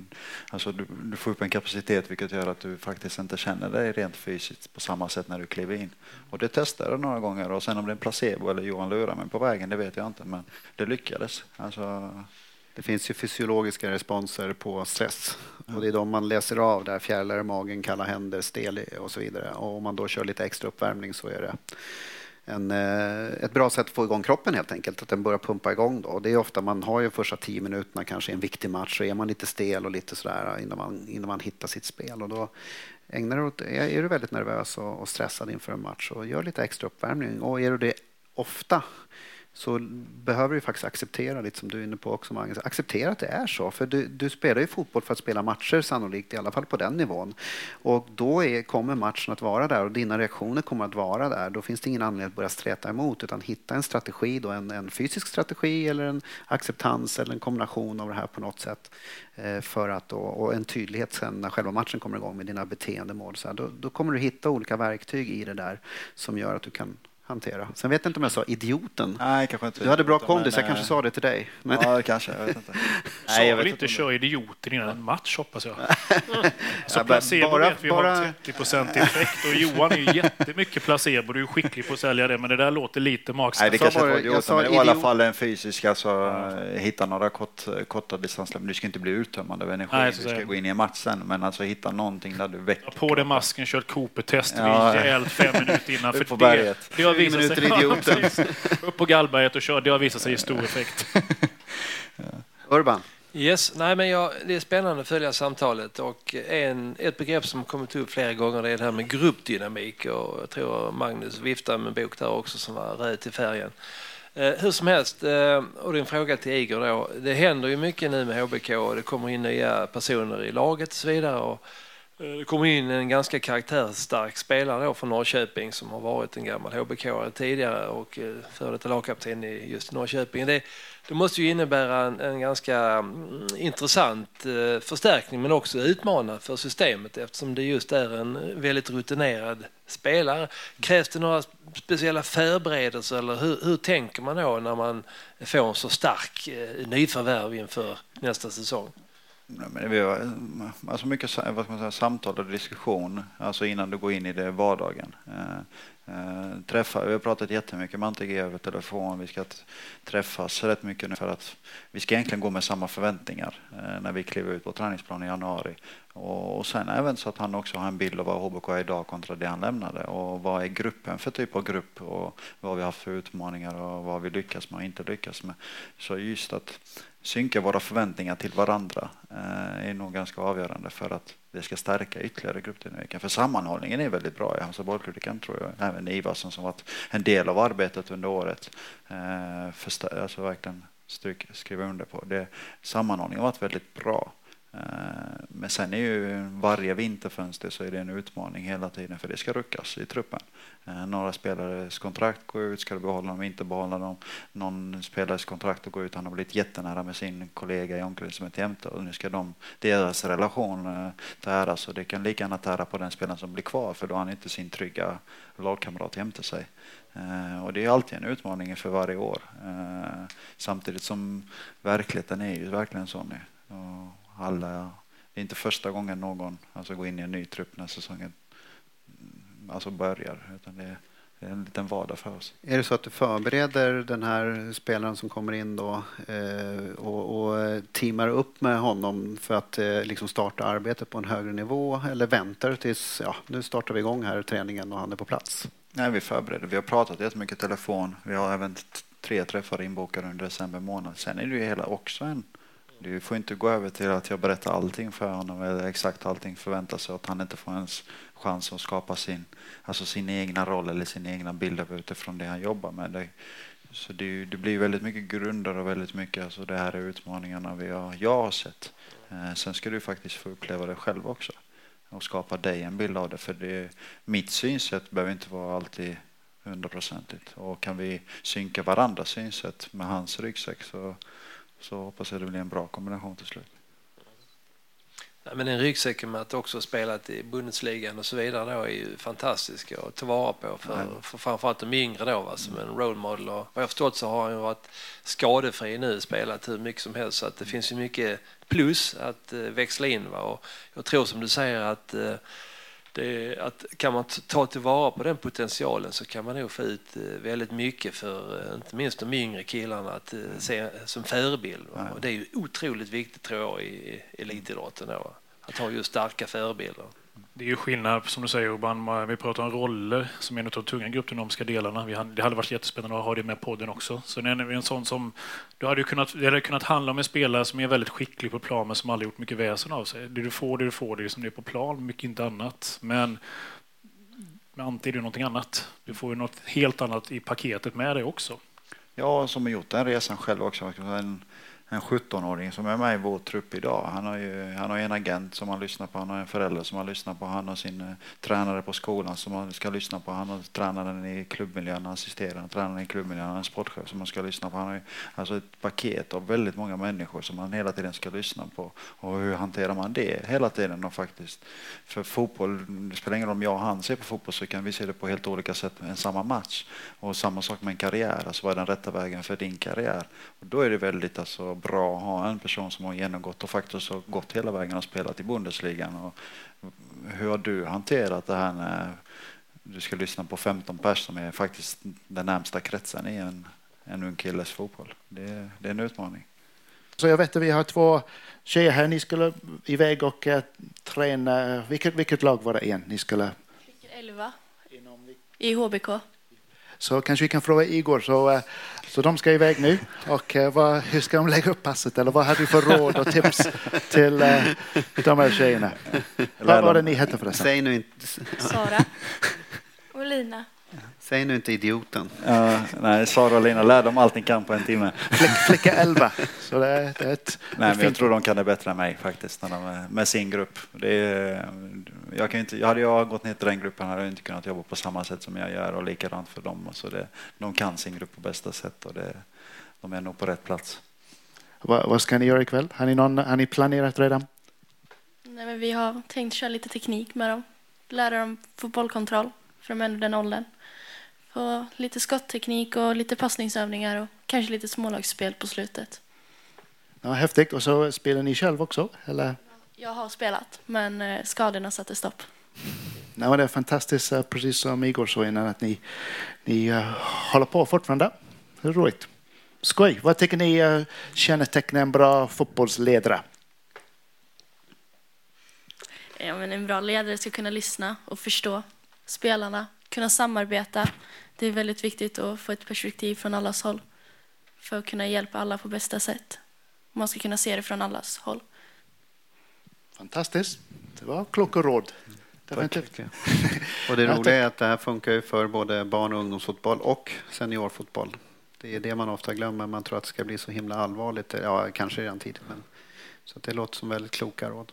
Vi har ju ett av de moderna sätten att se på ledarskap som Per Rylander som var med och skrev boken med mig Urban skrev det kapitlet. Det är ju det här transformativt ledarskap som man pratar väldigt mycket om. Man summerar, man försöker paketera ihop de här sakerna som oftast kommer upp som ni nämnde. Vad man ska vara, bland annat intellektuellt stimulerande. Det är inte lite krav som är på er tränare nu för tiden. Du ska liksom inte bara få upp gruppen utan man ska stimulera dem intellektuellt. Föregå som gott exempel, kunna inspirera. Det är 4 I man pratar om då i transformativt ledarskap. Så det är som man börjar få lite mer kläm och lite bättre ordning och bättre struktur också inom forskningen på det här med ledarskap. Lägga pusslet lite mer med ordning än vad man gjort innan. Så det kan jag varmt rekommendera att ha inte stött på det. Så transformativt ledarskap, det finns inte så jättemycket studier än så länge faktiskt på det inom idrotten. Men det finns alla anledningar att tro att det där kommer bli en ganska intressant liksom, teori som många kommer bygga ledarskap på, som redan är här egentligen. Det är ju ingen rocket science egentligen, det är mycket det som vi har diskuterat. Man skulle kunna plocka in mycket av det som du har sagt i transformativt ledarskap säkert. Och vi kommer det gäller lika mycket när man tränar flickor 11 i princip som du gör när du tränar vilken nivå man än tränar på. Och där kommer vi tillbaka till med Jean Coté. Så vi har ett litet inslag efter podden, mellan poddarna som vi kallar för Rösten från läktaren. Och hittills har vi haft två fantastiska tjejer som har lyssnat på podden och kommenterat på podden, både ris och ros. Så det är Kajsa Kalmes, jag vet inte om ni känner henne, hon är en riktigt duktig sportjournalist som jobbar mycket med hockey och sen även med BK Häcken. Och sen har vi Elin Ekblom Bak som var landslagsfotbollsspelare och nu jobbar på GIH. Eller så. Du känner till hennes forskning. Ja, jag satt i radio tillsammans med henne. För jag rättade gallfeber på alltså vita medelålders män blir jävligt lätt kränkta.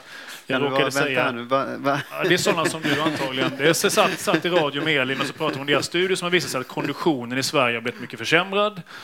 Och så pratade vi lite om det och så vardagsaktivitet och så frågade de varför det blev så här studie 1 då. Och då sa jag liksom, ja, men det är väl för att de är inne på att vi använder inte konditionen så ofta, vi sitter stilla hela tiden. Och då har jag mig själv säga att den enda gången vi använder konditionen då, det är när vi springer efter bussar eller springer från galna fotbollssupportrar. Jag tror de flesta fattar att det var en ganska ironisk kommentar. Det var inte en rekommendation till en vardagsaktivitet för att få bättre kondition, att du ska ge dig ut med liksom Gais-tröjan i Blåvitt spelar och springa nära dem för att du ska få kuta. Det var ganska ironiskt. Men då var det några medelålders män på Twitter som var väldigt, jag tror det var skoj för, men de var riktigt upprörda för att, vad sa professorn? Gav han rådet att man skulle springa för fotbollssupportrar? Så det finns folk överallt. Vad man än säger så är det någon som kommer missförstå det. Det är bra. Och så jag tänkte kanske kan jag bara fråga någon av er om ni vill vara lite rösten från läktaren. Vill du säga några, vad tyckte du var bra idag och vad tyckte du kunde bli bättre för någon annan avsnitt? Bra snacket generellt bara, men jag skulle vilja fråga Igor då lite mer om det här med mindfulness. Om det är någonting ni använder alltså uppe på din nivå eller generellt i HBK och hur i så fall ni använder er av det. Om det är okej att ställa en fråga. Ja. Självklart. Alltså rent praktiskt har vi använt personer bakom, längst bak, som har jobbat väldigt mycket med beteende och vad ditt faktiska agerande är. Sen att jag har lite kunskap om det är ju lite också att min fru är KBT-terapeut, vilket har gjort att jag har ju öppnat, eller börjat förstå att vi kan vara väldigt olika och faktiskt se vi har inte samma verklighet alla människor, alltså framför oss det vi ser. Och det betyder inte att den ena inte förstår den andra fattar, utan det är mycket mer komplext än så. Men rent praktiskt, eller hur jag har jobbat med det, så har det varit väldigt mycket beteende. Alltså, hur jobbar vi med våra beteenden och vad är det för typ av beteende vi vill få ut på planen? Och det är mannen bakom där längst bak som har stått för det arbetet. Jag blir lite nyfiken nu. Är din fru överens med Andreas? Nej. Kanske en intressant konflikt där annars. Du förstår mellan dem. Jo, men de är båda väldigt sunda mänskliga värderingar. Nej, jag tror de är ganska samsida. Jag har ju checkat någon gång när Andreas har sagt något halvdumt. Bara, stämmer verkligen det? Så sa han, ja, det är det faktiskt. Nej då. Men det har varit en bra kombination faktiskt att kunna bolla med de två. Det är ju inget dumt som råd är att ge. inne i fotbollen som är helt utanför. Det är ingen dum rekommendation till framtida tränare. Se till att skaffa en partner som är KBT-utbildad. Det är ju det är väl ett tips. Om man nu ändå ska ragga och bo med någon så är det Lika inte så bra. dumt att se till att de har den ingången. Det är en rätt schysst resurs att ha. Faktiskt. Någon annan röst från läktaren? Vad tycker du? Jag är inte jätteinsatt i fotboll och så, men en väldigt bra sak jag tyckte med podden var att det är väldigt, alltså att ni snackade om kan, vad ska man säga, översättas i flera olika idrotter och så. Så jag tyckte inte alls det var svårt att hänga med eller så, det kändes väldigt kul. Är du aktiv inom någon idrott? Jag var väldigt aktiv inom taekwondo för ett tag sedan, både som idrottare och tränare. Så känner igen mig mycket ni pratar om och så, men ja, det är det. Häftigt, och vi har haft ett avsnitt med en fantastisk tjej som heter Karin Hägglund. Jag vet inte om det är några som känner till henne. Som SM-champion i karate. Och hon gick inte in i en dojo tills hon var 18.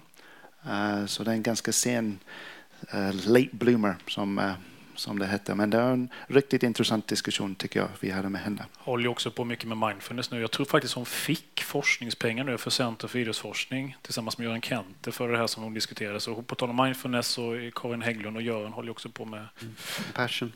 Och sen en sista röst. Vill du säga några? Här säger du vill. Du har någonting på hjärtat.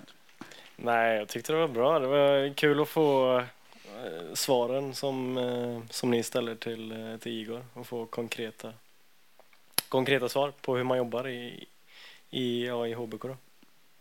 Det var en liten fråga. I Falby, jag har varit på några av dina föreläsningar och pratat mycket om det här 2025 och hur man ska jobba i föreningar och sådär. Vi är självledare i HBK också, i 06-arna där för pojkar, och tycker att det arbetssättet som HBK har just nu är väldigt bra. Man inkluderar, man selekterar inte tidigt och sådär. Men snacket runt om elitfotboll i Sverige, elitförberedande fotboll, då har ju de ledande föreningarna i Brommapojkarna och Malmö och AIK, där de kör väldigt mycket med tidig selektering. Hur bemöter man det? Mm. Man går till tidningen och lirar sig med Noah Bachner och sen så ger han sig på dem. Det är det ja, det är väl det man ska göra. Men har du sett dem?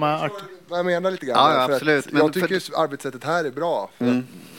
Vi har ju stött på AIK någon gång och där fick man ju höra från deras ledare att föräldrar står på sidan och jublar inte när någon annan än deras son gör mål till exempel, för att det blir sån hets kring det. Det är väl helt overkligt att höra. Men ändå är det de som får fram flest spelare i slutändan. Nu ska man säga så här att AIK har vi ett avsnitt på Wag the Dog faktiskt, där vi intervjuar då, eller pratar med deras som är ansvarig för akademin och den forskningsansvarige i AIK då. De har alltså anställt en forskningsansvarig i AIK ungdomsfotboll där de inte selekterar faktiskt förrän de är 13 år eller till U13 då.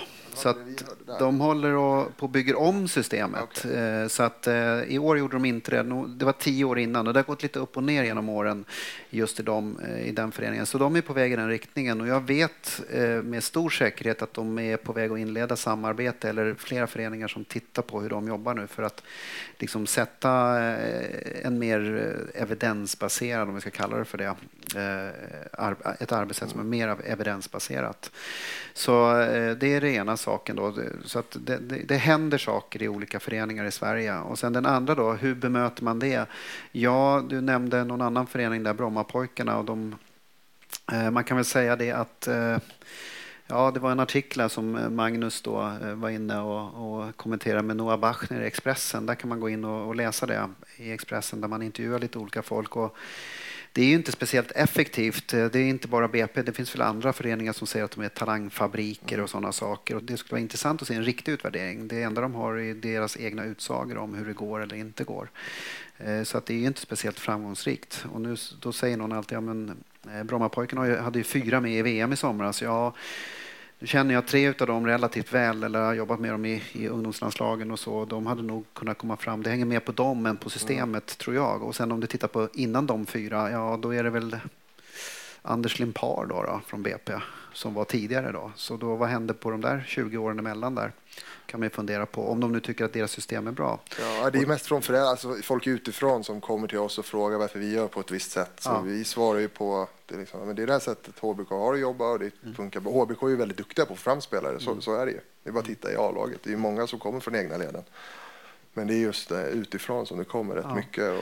Och då är det just det här problemet är ju precis det att de har ju använt sig av anekdotisk bevisföring väldigt ofta. Vi har fått fram den här spelaren. Ja, men hur många spelare har ni tillgång till? Hur många inte kommit fram då? Men ni pekar på den här personen som har lyckats. Och då brukar jag säga det faktiskt också. Om du har hört mig föreläsa någon gång så brukar jag säga att de har nog kommit fram stor sannolikhet trots systemet snarare än tack vare systemet. Och där tycker jag svensk idrott överhuvudtaget bör titta på vilket system har vi i våran förening oavsett vilken förening det är. Och hur jobbar vi med vårat system? Lite som jag tycker jag har sett ett bra exempel på här idag då, med Igor som berättar hur han jobbar och utvärderar och försöker utveckla sig och plocka in vetenskap och reflektera med frugan och andra saker som man kan göra. Men alltså olika ståndpunkter.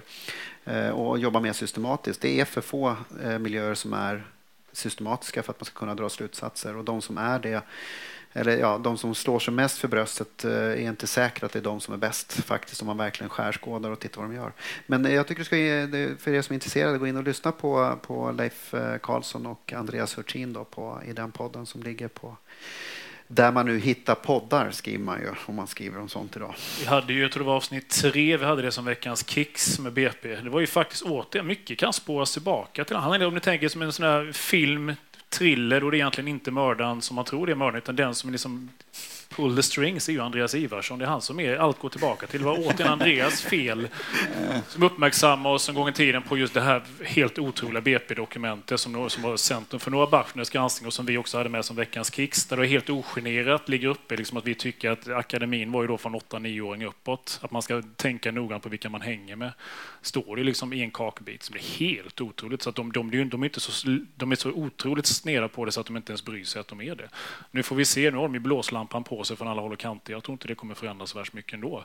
Men det är ju det extremaste exemplet som också gör det här dokumenterat. Det är en sak att det sker massa konstigheter bakom lyckta dörrar och föräldrar räknar på tabeller, men det finns på deras hemsida ett öppet dokument som är så absurt och att ingen uppmärksammat det innan förutom Ivarsson som gick och knöt näven i handen i flera år och var förbannad när det kom upp. Det är ganska otroligt. Och nu är det ju en debatt kring det som är ganska hård. Så vi får se. I bästa fall så leder det till någon slags förändring. För det är ju bara som jag säger, det är anekdotisk bevisföring. Om än det är magkänsla, det är något helt annat än systematik som ligger bakom det. Det finns inga argument alls. Jag tänkte vi skulle ge Andreas lite chans att replikera alldeles snart. Men innan dess så jag tänkte fråga Igor, så lite skvaller inom fotbollsvärlden i Sverige. Så vi pratat lite om sunda och inte så sunda miljö. Så hur går snacket inom ledarnas, tränarnas världen om vilken som är bra miljö för unga talanger eller vilka som är inte så bra? Kan du ge något skvaller kring detta? Vad är en bra vilken förening har ett bra system, vilka har inte det? Nej, alltså, jag tror ju på HBKs linje, alltså på det sättet att vi... Sen har det alltid med resurser, ska man säga, Malmö som kanske satsar mest av alla akademier på sina egna talanger, men sen att få det utifrån att spela ut i Europa så höjs ju helt plötsligt nivån att de måste faktiskt ha ännu högre kvalitet på sina spelare. Om man tar det jämfört med vår del, vi har haft allt från, jag tror vi aldrig legat på under 4 egna produkter i startelvan, men har även haft 7-8 faktiskt på planen i årets superetta, vilket är också, alltså det är ju ganska unikt på det sättet. Så man måste nog respektera allas linjer de själva tror på, eller den föreningen, där måste de ändå på något sätt ändå bestämma. Sen ska det inte vad som är bäst för dem, men kopplar man det till evidens, kopplar man det till saker och till, så har den ganska stor kunskap och förståelse. Okej, det här sättet vi jobbar på är faktiskt inte så jävla hållbart i längden. Då måste vi sätta till och förändra, för det kommer faktiskt gynna oss i vår verksamhet i slutändan. Men att ha ett tydliga riktlinjer och vad du vill få ut. Men som allt annat så är det jäkligt mycket kopplat till resurser hela tiden. Och vilken nivå faktiskt spelarna till slut ska utöva när de tillhör A-laget. Är det Europaspel eller är det bara allsvenskan eller är det superettan? Det är också en väsentlig betydelse. Jag tror också att jag tror man ska fundera på, jag tror att evidensen, eller när jag tolkar forskning i varje fall, så talangidentifiering är vi inte bra på. Det är jättesvårt att säga vem som blir bra om 5 eller 10 år. Jag vill nästan säga omöjligt, men däremot talangmiljöer, att bygga miljöer där vi utvecklar spelare, det finns det faktiskt en hel del kunskap kring, och därför är det ju smartare om man är lite klok då i sin förening att men vi tittar på vår miljö, vad gör vi bra, vad gör vi dåligt, och så försöker liksom inte titta så mycket på den här identifieringen, och ju yngre de är och framförallt då innan puberteten, så är det ju oerhört svårt att med säkerhet säga någonting överhuvudtaget. Så skiftar man fokus där så tror jag man ökar sannolikheten då i sin miljö. Det är ju ganska enkelt att ta en liknelse. Ja. När de är 11-12 år så står de, om jag ska försöka läsa på posten som hänger där borta så ser jag inte ett skit härifrån. Det är så för som att gissa de ska bli bara med 9-10. Det enda du kan göra det är så till så att du kan liksom, men du har med så många som möjligt så du närmar dig målet. Till slut så står du så nära så då kan man bara liksom läsa någorlunda vad som händer. Då kan man komma mycket närmare och förutsäga vilka som kommer bli bra eller inte. Så det handlar ju bara om att köpa sig tid. Mycket svårare än så tycker inte jag det. Skapa sig tid så att vi får med oss så många som möjligt. Så vi kommer så nära slutändan som möjligt. Så att vi, om vi nu ska uttala oss om det, så att vi har mycket bättre chans att göra det. Det är bara gissningar när vi står härifrån och de är 9-10. Vi ser ingenting ändå. Det är ju egentligen väldigt enkelt. Skapa en bra miljö så vi får med så många som möjligt, så nära målet som möjligt. Då kan du bara gissa. Då är det mycket, mycket mer avancerade gissningar. Så det är inte raketforskning egentligen. Bra. Så man har hört mycket talas om honom. Och vi tänkte, det är 5 minuter i 3. Så vi tänkte vi kanske kan släppa 3:00. Men innan dess, så mannen, mitten, legenden. Andreas, vad tycker du om saker och ting? Du var med i podden också. Så dina reflektioner om podden och idag och om de saker som han sagt om dig, med dig. Ja, svåra frågor. Nej, men det jag tycker, om man ska recensera och gå tillbaka till det när jag diskuterat idag i den här intressanta diskussionen, så det som slår mig är väl det som Johan lyfter upp, just det här med att utvecklingen är nog på rätt väg så att säga ändå mot saker som borde öka sannolikheten i alla fall för att vara så effektiva som möjligt, oavsett om det gäller att få fram så bra fotbollsspelare som möjligt eller få med så många som möjligt. Men det som jag tycker också är intressant här och som jag tror är det som för det framåt är ju just reflektion.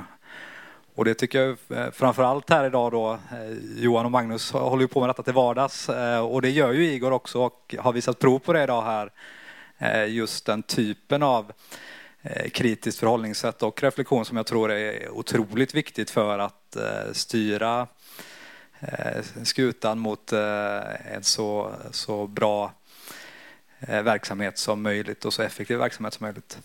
Så det är väl några snabba reflektioner. Tack så mycket. Annars så vill jag tacka jättemycket er som kom, publiken. Ni var fantastiska. Och sen inte minst vår eminent gäst. Så tack så mycket Igor. Ja, du var här. Det var faktiskt den enda vi får be om ursäkt för det första. För om du har lyssnat på podden innan, så något som dyker upp är att det var den enda jäkla gäst vi har är eminent. Var den enda som inte är eminent. Ja, men det är bra. Det betyder ingenting sådär bara. Så det var för att vi var så nervösa, det var livepodd. Men det ligger i förtexten. Ja, så att framförallt min fru lyssnar på det, börjar lyssna på alla och drar. Hon är ju klok HBT som då, jaha, vänta nu, alla andra var eminenta, men inte du. Ja, Johan, du är lite jag ska överräcka några gåvor. Okej, just det. Yep. Här har du en bok som jag har skrivit, men det skiter den. Men här har du en mössa och en Wag the Dog-tröja. Och det är faktiskt en unik tröja, för det här är den första livepodden vi har gjort. Och vi är jätteglada att det var du som var här.